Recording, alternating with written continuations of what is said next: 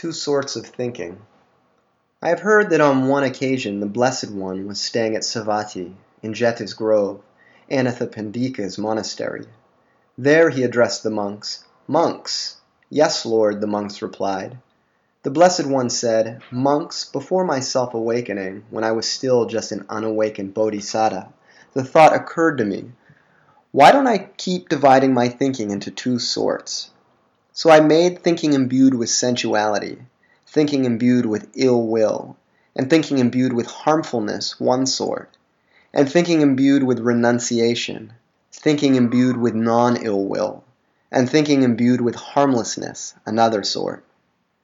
And as I remained thus heedful, ardent, and resolute, thinking imbued with sensuality arose.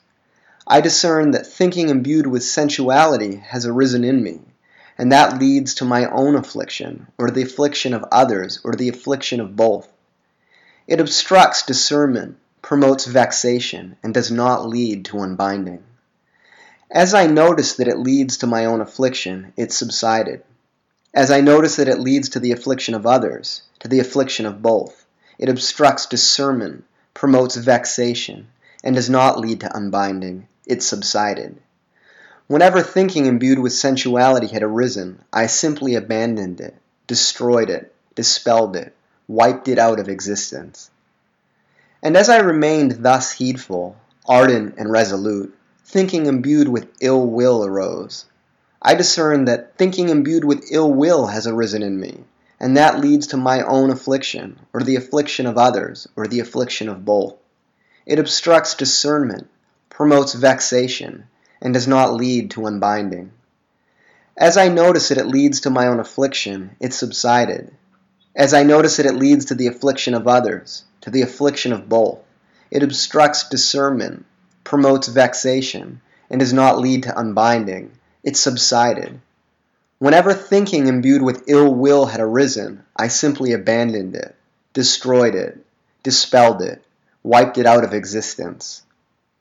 And as I remained thus heedful, ardent, and resolute, thinking imbued with harmfulness arose.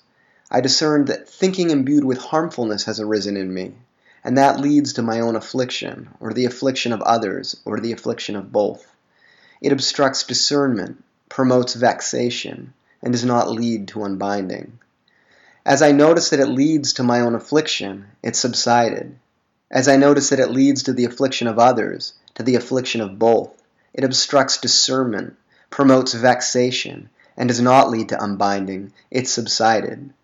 Whenever thinking imbued with harmfulness had arisen, I simply abandoned it, destroyed it, dispelled it, wiped it out of existence. Whatever a monk keeps pursuing with his thinking and pondering, that becomes the inclination of his awareness. If a monk keeps pursuing thinking imbued with sensuality, abandoning thinking imbued with renunciation, his mind is bent by that thinking imbued with sensuality. If a monk keeps pursuing thinking imbued with ill will, abandoning thinking imbued with non-ill will, his mind is bent by that thinking imbued with ill will. If a monk keeps pursuing thinking imbued with harmfulness, abandoning thinking imbued with harmlessness, his mind is bent by that thinking imbued with harmfulness. Just as in the last month of the rains, in the autumn season when the crops are ripening, a cowherd would look after his cows. He would tap and poke and check and curb them with a stick on this side and that. Why is that? Because he foresees flogging or imprisonment, or a fine or public censure arising from that, if he let his cows wander into the crops. In the same way I foresaw in unskillful qualities drawbacks, degradation, and defilement, and I foresaw in skillful qualities rewards related to renunciation and promoting cleansing. And as I remained thus heedful, ardent, and resolute, thinking imbued with renunciation arose. I discern that thinking imbued with renunciation has arisen in me, and that leads neither to my own affliction, nor to the affliction of others, nor to the affliction of both. It fosters discernment, promotes lack of vexation, and leads to unbinding. If I were to think and ponder in line with that, even for a night, even for a day, even for a day and night, I do not envision any danger that would come from it, except that thinking and pondering a long time would tire the body. When the body is tired, the mind is disturbed, and a disturbed mind is far from concentration. So I steadied my mind right within, settled, unified, and concentrated it. Why is that? So that my mind would not be disturbed. And as I remained thus heedful, ardent, and resolute, thinking imbued with non-ill will arose. I discerned that thinking imbued with non-ill will has arisen in me, and that leads neither to my own affliction, nor to the affliction of others, nor to the affliction of both. It fosters discernment, promotes lack of vexation, and leads to unbinding. If I were to think and ponder in line with that, even for a night, even for a day, even for a day and night, I do not envision any danger that would come from it, except that thinking and pondering a long time would tire the body. When the body is tired, the mind is disturbed, and a disturbed mind is far from concentration. So I steadied my mind right within, settled, unified, and concentrated it. Why is that? So that my mind would not be disturbed. And as I remained thus heedful, ardent, and resolute, thinking imbued with harmlessness arose. I discerned that thinking imbued with harmlessness has arisen in me, and that leads neither to my own affliction, nor to the affliction of others, nor to the affliction of both. It fosters discernment, promotes lack of vexation, and leads to unbinding. If I were to think and ponder in line with that, even for a night, even for a day, even for a day and night, I do not envision any danger that would come from it, except that thinking and pondering a long time would tire the body. When the body is tired, the mind is disturbed, and a disturbed mind is far from concentration. So I steadied my mind right within, settled, unified, and concentrated. Why is that? So that my mind would not be disturbed. Whatever a monk keeps pursuing with his thinking and pondering, that becomes the inclination of his awareness. If a monk keeps pursuing thinking imbued with renunciation, abandoning thinking imbued with sensuality, his mind is bent by that thinking imbued with renunciation. If a monk keeps pursuing thinking imbued with non-ill will, abandoning thinking imbued with ill will, his mind is bent by that thinking imbued with non-ill will. If a monk keeps pursuing thinking imbued with harmlessness, abandoning thinking imbued with harmfulness, his mind is bent by that thinking imbued with harmlessness. Just as in the last month of the hot season, when all the crops have been gathered into the village, a cowherd would look after his cows. While resting under the shade of a tree or out in the open, he simply keeps himself mindful of those cows. In the same way, I simply kept myself mindful of those mental qualities. Unflagging persistence was aroused in me, an unmeddled mindfulness established. My body was calm and unaroused, my mind concentrated and single. Quite withdrawn from sensuality, withdrawn from unskillful mental qualities, I entered and remained in the first jhana, rapture and pleasure born from withdrawal, accompanied by directed thought and evaluation. With the stilling of directed thoughts and evaluations, I entered and remained in the second jhana, rapture and pleasure born of composure, unification of awareness free from directed thought and evaluation, internal assurance. With the fading of rapture, I remained in equanimity, mindful and alert, and physically sensitive of pleasure. I entered and remained in the third jhana, of which the noble ones declare, equanimous and mindful, he has a pleasant abiding. With the abandoning of pleasure and pain, as with the earlier disappearance of elation and distress, I entered and remained in the fourth jhana, purity of equanimity and mindfulness, neither pleasure nor pain. When the mind was thus concentrated, purified, bright, unblemished, rid of defilement, pliant, malleable, steady, and attained to imperturbability, I directed it to the knowledge of recollecting my past lives. I recollected my manifold past lives, i.e., 1 birth, 2, 5, 10, 50, 100, 1,000, 100,000, many eons of cosmic contraction, many eons of cosmic expansion, many eons of cosmic contraction and expansion. There I had such a name, belonged to such a clan, had such an appearance, Such was my food, such my experience of pleasure and pain, such the end of my life. Passing away from that state, I re-arose there. There too I had such a name, belonged to such a clan, had such an appearance. Such was my food, such my experience of pleasure and pain, such the end of my life. Passing away from that state, I re-arose here. Thus I remembered my manifold past lives in their modes and details. This was the first knowledge I attained in the first watch of the night. Ignorance was destroyed, knowledge arose.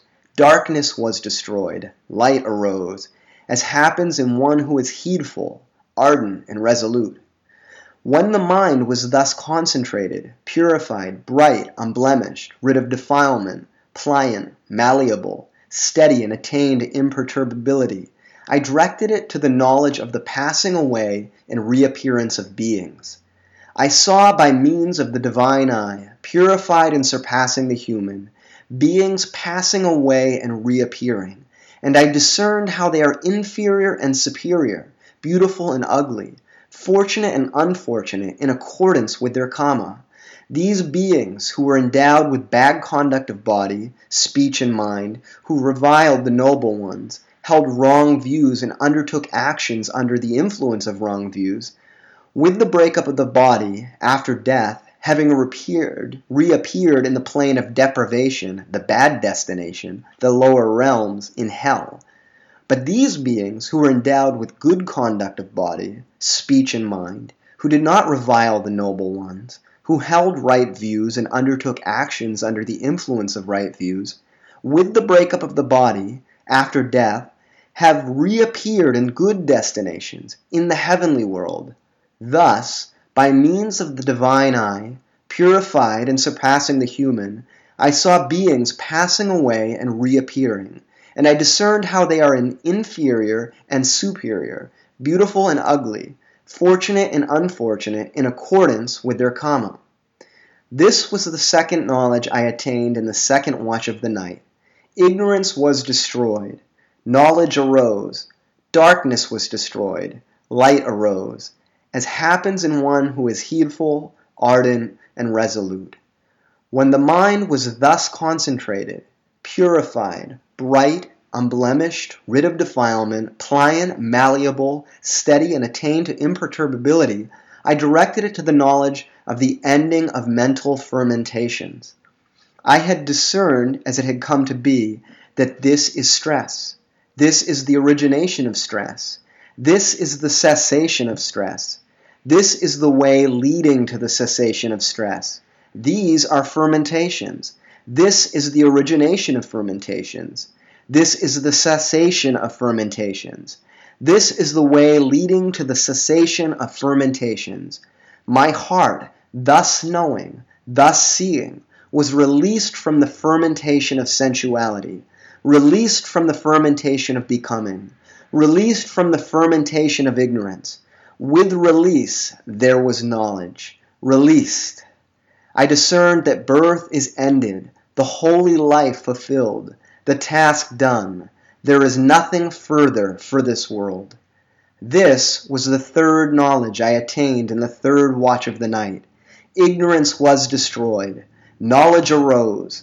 Darkness was destroyed. Light arose, as happens in one who is heedful, ardent, and resolute. Suppose, monks, that in a forested wilderness there were a large, low-lying marsh, in dependence on which there lived a large herd of deer, and a certain man were to appear, not desiring their benefit, not desiring their welfare, not desiring their rest from bondage. He would close off the safe, restful path that led to their rapture, and would open up a false path, set out a male decoy, place a female decoy, and thus the large herd of deer at a later time would fall into ruin and disaster. Then suppose that a certain man were to appear to that same large herd of deer, desiring their benefit, desiring their welfare, desiring their rest from bondage. He would open up the safe, restful path that led to their rapture, would close off the false path, take away the male decoy, destroy the female decoy, and thus the large herd of deer at a later time would come into growth, increase, and abundance. I have given this simile in order to convey a meaning. The meaning is this: the large, low-lying marsh is a term for sensual pleasures. The large herd of deer is a term for beings. The man not desiring their benefit, not desiring their welfare, not desiring their rest from bondage is a term for Mara, the evil one. The false path is a term for the eightfold wrong path, i.e. wrong view, wrong resolve, wrong speech, wrong action, wrong livelihood, wrong effort, wrong mindfulness, and wrong concentration. The male decoy is a term for passion and delight. The female decoy is a term for ignorance. The man desiring their benefit, desiring their welfare, desiring their rest from bondage is a term for the Tathagata, the worthy one, the rightly self-awakened one. The safe, restful path that led to their rapture is a term for the noble eightfold path, i.e. right view, right resolve, right speech, right action, right livelihood, right effort, right mindfulness, and right concentration. So, monks, I have opened up the safe, restful path, closed off the false path, removed the male decoy, destroyed the female. Whatever a teacher should do, seeking the welfare of his disciples out of sympathy for them, that have I done for you. Over there are the roots of trees, over there empty dwellings. Practice jhana, monks. Don't be heedless. Don't later fall into regret. This is our message to you. That is what the Blessed One said. Gratified, the monks delighted in the Blessed One's words.